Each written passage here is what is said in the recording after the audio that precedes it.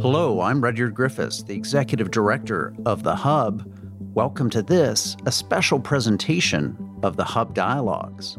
On this program, you'll hear big thinker and writer David Frum in conversation with The Hub's editor-at-large, Sean Speer.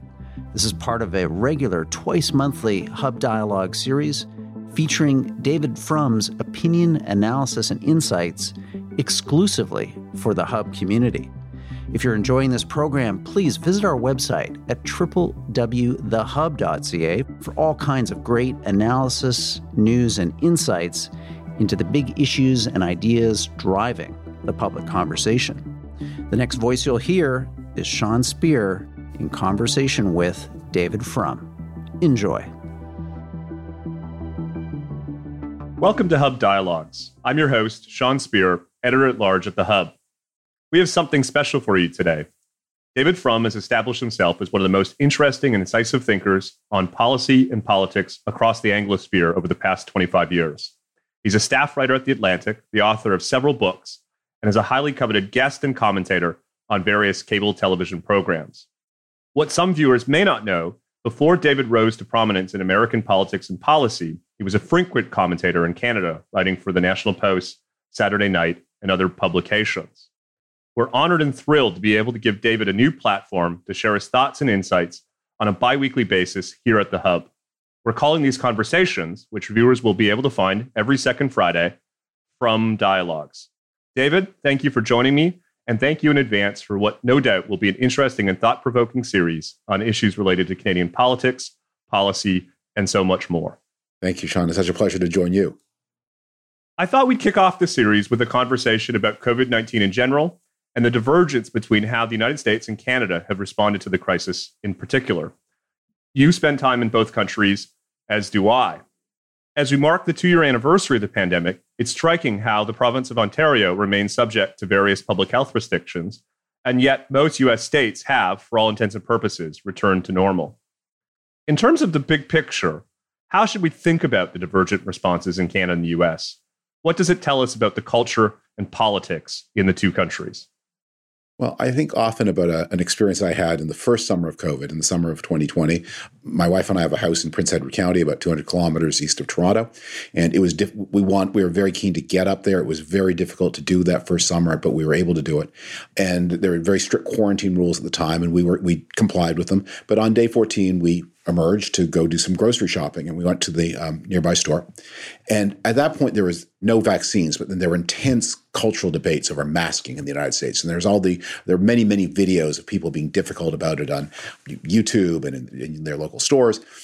And because this was such a rural place, I had a question. I hadn't seen anybody for 14 days. So I go out to get the paper towels and things like that. And I go to our local store and did my shopping and in a mask and asked one of the women who worked there whether they'd had any similar kinds of incidents.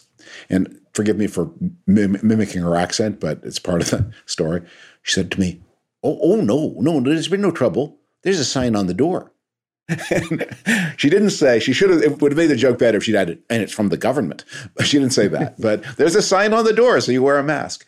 I don't think you can compare Canada and the United States because there have been many different American responses. They varied enormously by region and by state. And so in the Northeast, the response was much more similar to what was going on in Canada. In the Southeast, very, very different from what the pattern in Canada. But I would say that, to hazard a generalization, Canada excelled at the parts of the COVID response that required a great deal of social cohesion. And because there's been so much uncertainty and mystery about COVID, you've often had to comply with things that no one was quite sure were a good idea and sometimes turned out not to be good ideas. It turned out we didn't need to do all that cleaning of surfaces, and we didn't need the plexiglass dividers. Those were silly, and you didn't need to mask outside either. But still, you go along. It's a society. You go along, get along, and Canadians excelled. The parts of the story that required technological innovation, Canada did not do so well, and that is a weak point in Canadian society. And so Canada got the vaccines much later than the United States did, and yet was able to have a much more successful vaccine program than the United States because that's where the social cohesion kicked in. At this point, and this is maybe the most relevant thing to say for looking at the future, that what we're also seeing in the two societies is the difference between the effects of having a highly polarized political system, as they do in the United States, and a much less polarized political system. Now, the evil of polarization is that everything becomes a fight. Even such a thing as, should you vaccinate against a vaccine-preventable disease? How could you argue about that? And yet Americans find a way to argue about it. Canada, with a multi-party system, so it's not, you don't get polarization because there are 3 sides or 4 sides to most questions, not just 2. And also with a stronger emphasis on consensus, doesn't have that kind of insane bickering that the Americans do. But it also means it's harder to have real debate when debate is needed. And there are trade-offs. And especially at this point in the progress of the pandemic, when for most people, the pandemic is becoming less dangerous. If you're vaxxed and boosted, there's no guarantee you won't get something. But as many have experienced, you don't get much. And the question is it really worth closing down your economy and especially interfering with the education of young people in order to protect against what look like minor risks for most people? That's something you want to talk about. And the choices seem to be in Canada, don't talk about it. And in the United States, yell about it. I'll come back to the question of polarization in a minute, because I think it's such a fascinating line of conversation. But if we can just come back for a minute, David, to the divergent response within the United States. You rightly observe that there's no single American response, that we saw different responses between blue states and red states, and all wrapped up in this question of polarization.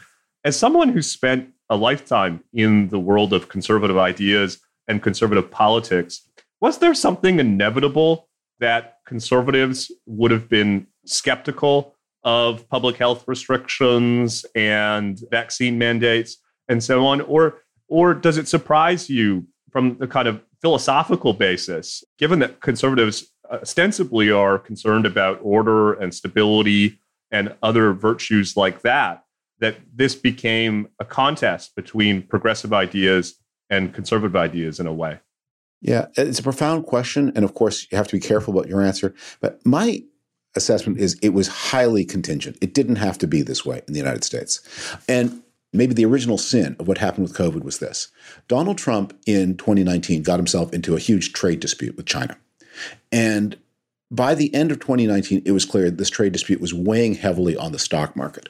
Now, the stock market is not a super important indicator going into a general election in 2020, but Donald Trump believed that it was. And he became very worried about the stock market and became very concerned to get some kind of face-saving deal with China at the end of 2019 that would allow him exit from the trade war, allow him to claim a victory and get the stock market up again. And so when COVID began to materialize in China, he didn't want to say or do anything about it right away because his priority was to get this deal through, to get some exit from the trade war. COVID built through December and January and February. But Donald Trump's approach was one of denial, one of lavish compliments to the Chinese leadership because he had his eye on this trade agreement. And then it connected to his psychology where he began to interpret the COVID virus as like a critic and an enemy. And the way he deals with critics and enemies is to say, put his hands over his eyes and fingers in the ears and say, la, la, la, I can't see or hear you. So he denied that it was real and insisted it would go away. And so that created this kind of impulse to minimize. Now, some of it overlapped with things that really were deep and structural because the lockdowns bore very heavily on smaller businesses, which are a real conservative and Republican bastion. And if you're a big business, you could roll with it or you could at least cope with the paperwork to get government aid. But smaller businesses had a lot of trouble and a lot of them were ruined. And that kind of person who is the heart and soul of any conservative party anywhere, kind of person was really mad over a lot of things. But particularly the vaccine denialism that has become such a big issue, it really did not have to be that way. And in general, Republicans and conservatives do not have trouble with minimal requirements. I mean, they're very happy to have, say, you have to show a piece of paper to vote. They're very happy to say you have to have controls at borders, entry and exit. You could imagine under slightly different circumstances that a different kind of person who was in power in 2020 would have made the vaccines the defining issue of conservatism. After all, compared to the lockdowns, they are much less intrusive, much less expensive, and it's the way you get your economy back to normal. We are having now a debate that is a little bit more like a more traditional debate where especially many of the governors are saying what they should be saying is once you've been vaxxed, once you've been boosted, you know what? We have to take the risks. And especially we have to get the schools open. And that's where Glenn Youngkin is, and that is on his more pro-social days where Governor Rick DeSantis is. But because they can't deliver an unequivocal endorsement of the vaccination program, they can't do that in a way that is effective and appealing to moderate voters as well as the conservative base. It's an extraordinary development, isn't it? In a previous dialogue, David, I spoke to the author Brendan Burrell, who's published a book on the story behind the extraordinary development of the COVID-19 vaccines. And he attributes the innovative success in part to the kind of unorthodoxy and unconventional nature of the Trump administration, that more establishmentarian administrations may have been less inclined to pursue an unconventional form like Operation Warp Speed. And yet, notwithstanding what ought to have been a major success or accomplishment, the administration and other Republicans essentially talked down the vaccine. And, there's a kind of interesting counterfactual about whether the 2020 presidential election outcome might have been different if the administration would have taken yes as an answer and really championed this accomplishment. Well, one of the things that one noticed through the early part of the pandemic was there'd be these occasional public revelations of how crazily risk-averse public health professionals are. So the New York Times at intervals would do a roundup, and they would call up 25 public health professionals and say, would you do X? Would you do Y? When do you think? And from my perspective anyway, and I'm not any kind of medical or public health professional, these guys seemed like neurotic, hysterical hypochondriacs, that even after they were vaccinated, they wouldn't meet in small groups indoors. I mean, really? I mean, we all get sick. I mean, flu season used to come and go, and we didn't all hide inside. So I think there was a more normal conservative politics that was available. I think Glenn Youngkin in Virginia has really found that path.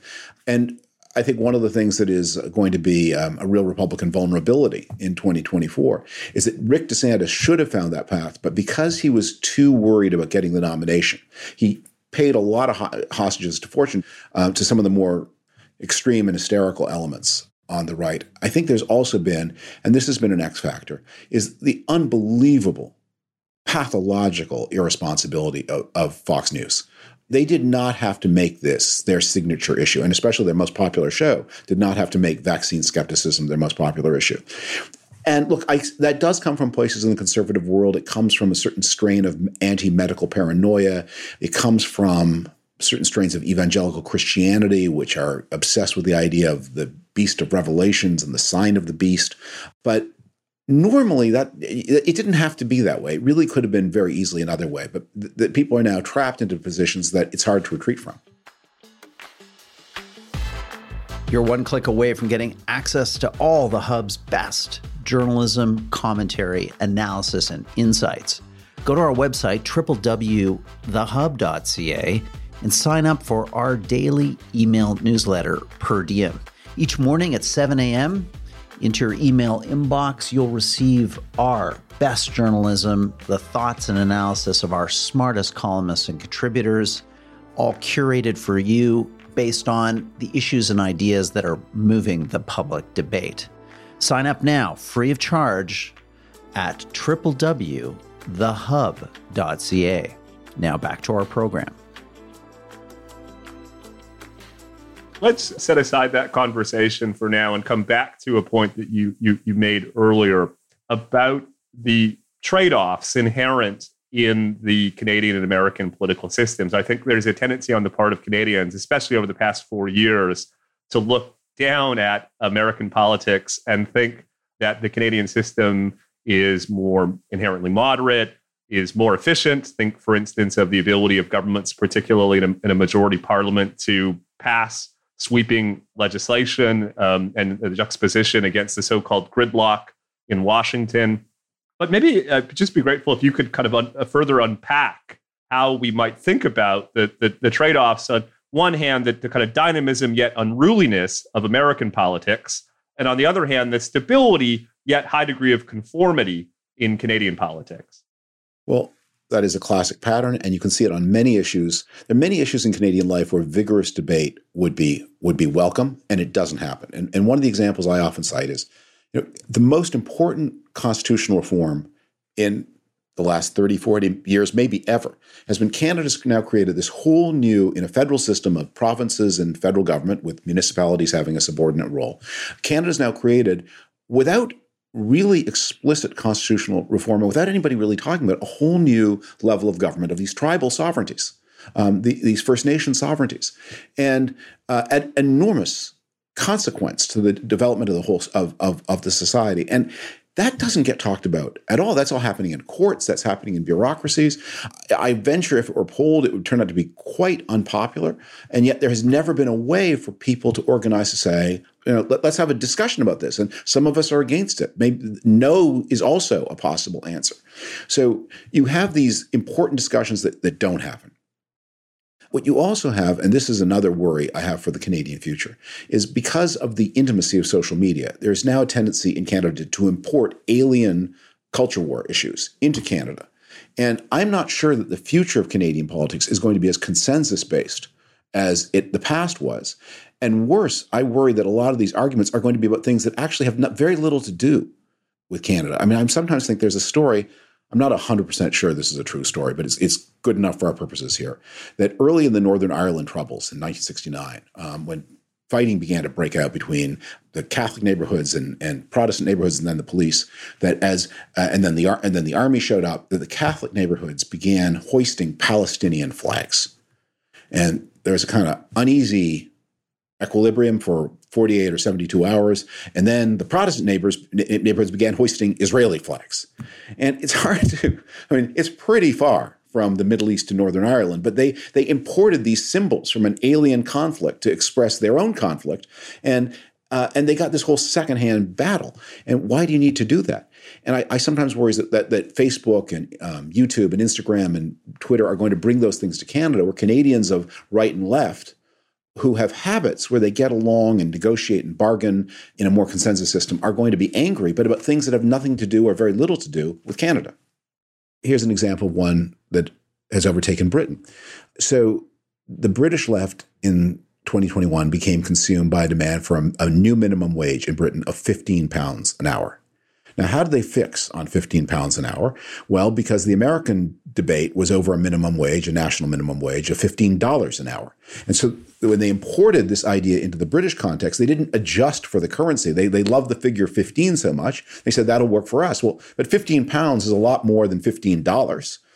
And it just wasn't intelligent. But once you understand, this was not about what could the market bear in Great Britain. This was about, there was a symbol that had become important to American progressives, and so that was going to be the important symbol for the labor left, without regard to particularities. We may have more of that in all of our futures, and I don't know how it does anybody any good. I think it's such an important point, David, and it's only heightened, of course, because of our proximity to the American market, our reliance on American news and other sources of cultural information. One example that I think is striking is in the 2015 federal election campaign, the issue of income inequality loomed much larger than it probably ought to have if one stepped back and looked dispassionately at the state of inequality in Canada. It's not to say it's not a problem, but it was exacerbated because, of course, questions around inequality were dominating American politics at the time. And the risk, of course, is that we focus on issues and problems that are less pertinent to Canada at the expense of actually addressing issues that are more relevant and in need of attention. And maybe with that in mind, let me just wrap up with the question of healthcare. One of the reasons that Canada has been subject to longer and more stringent public health restrictions is the issue of healthcare capacity. We have fewer ICU beds per share of population than the United States and several other peer jurisdictions, for instance. For a long time, the debate around healthcare reform in Canada has been shaped by a kind of false binary between the Canadian system of universal single-payer healthcare and the American system, which is often characterized as inegalitarian and, kind of hyper-market oriented and so on. As a keen observer of Canadian policy and politics, do you think that the pandemic experience may catalyze new interest and broader public support for a kind of deeper conversation about healthcare reform in Canada? I'm very pessimistic about that, because one thing that Canadians and Americans really share in common is especially at least in the English-speaking parts of Canada, weak foreign language skills and therefore weak interest in other countries. And so, there are a couple dozen highly developed countries that have many different healthcare systems that are on a spectrum from more statist to least statist. But it happens that the two English-speaking countries of North America, or English majority in Canada, English-speaking in the United States, next door to one another are the two outliers. The Canada is the most statist healthcare system in the developed world, and the American is the least centralized in the developed world. And so both countries look at the other and say, well, I guess that's the alternative. And the idea that, the French have something that's in between and the Dutch do and the Swiss do, and that it's not binary. And there are a lot of ways that you could introduce more awareness of price into the Canadian system, more private initiative, more choice. You could do that without going all the way to what the Americans have. And the defects of the American system are overwhelmingly obvious. It costs much more. It delivers worse results. It makes people insecure. But on the other hand, its big benefit that it's the major driver of innovation on the planet. Well, you can free ride on that. You don't have to pay for it to get the benefit of American innovation. That's what the whole vaccine debate showed, is we all got the benefit of American innovation. They paid the price. But there is this false binary. And, maybe if we could all learn a little Dutch or Norwegian, or one of the many languages spoken in Switzerland, we would see there are some other options. Maybe it's my relative youthfulness, but I'm a bit more optimistic about the prospect for reform. One of the extraordinary things, David, in recent months is that we've seen provincial governments from across the ideological spectrum, from the New Democrats in British Columbia to the CAQ in Quebec to the Conservatives in Alberta, for pragmatic reasons, increase the provision of private delivery to deal with these extraordinary backlogs that have accumulated in the context of the pandemic.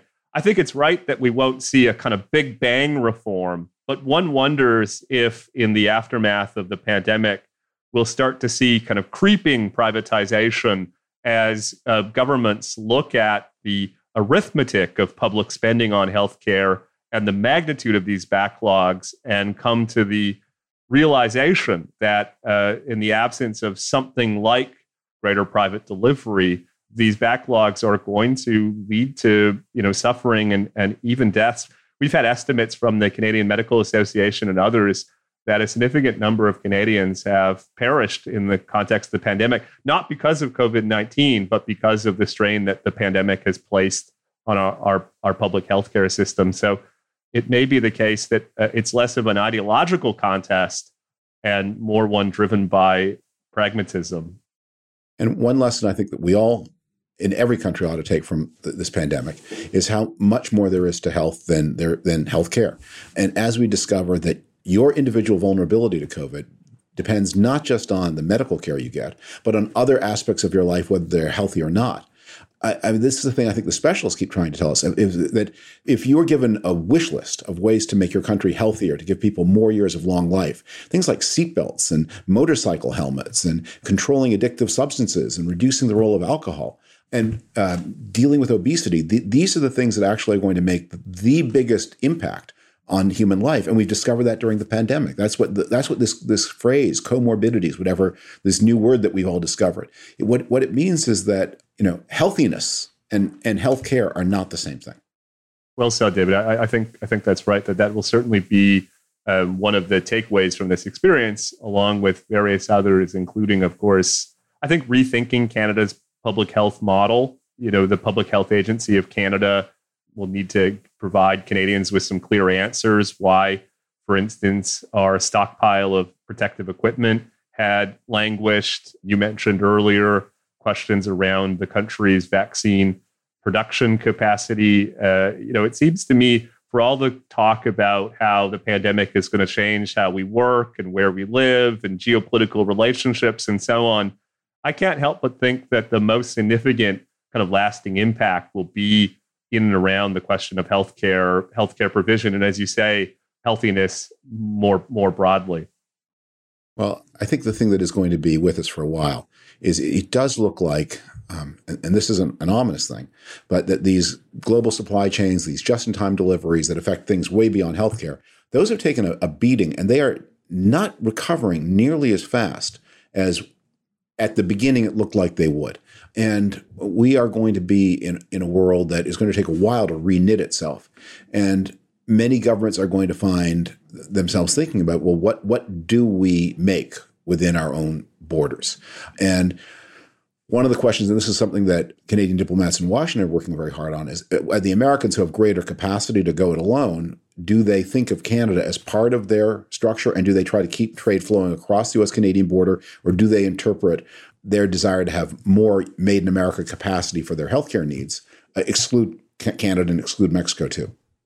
Well, let's end the conversation there, David, because the future of the Canada-U.S. relationship in general, and in particular, the potential for a kind of continental approach to reshoring may be something we want to take up in a future Frum dialogue. But let me just say on behalf of our viewers and listeners and my colleagues at the Hub, how honored we are to have you involved in this new enterprise that we launched at the Hub in April 2021. I know I speak on behalf of everyone when I say how terrific it is to have you back with a platform to share your insights and analysis about Canadian policy and politics. And I look forward to doing this with you on a bi-weekly basis going forward.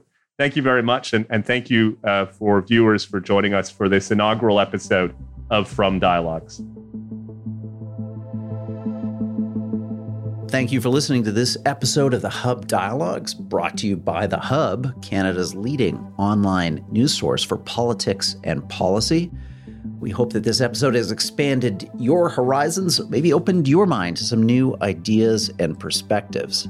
If you enjoyed this podcast, please don't forget to share it with your friends and family, subscribe, and leave us a rating and review on the Apple Podcast Store.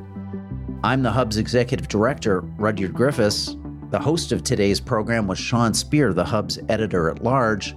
This episode was produced by Amal Atar-Guzman. Our audio editors are Alex Glutch and David Matta. Thanks for listening.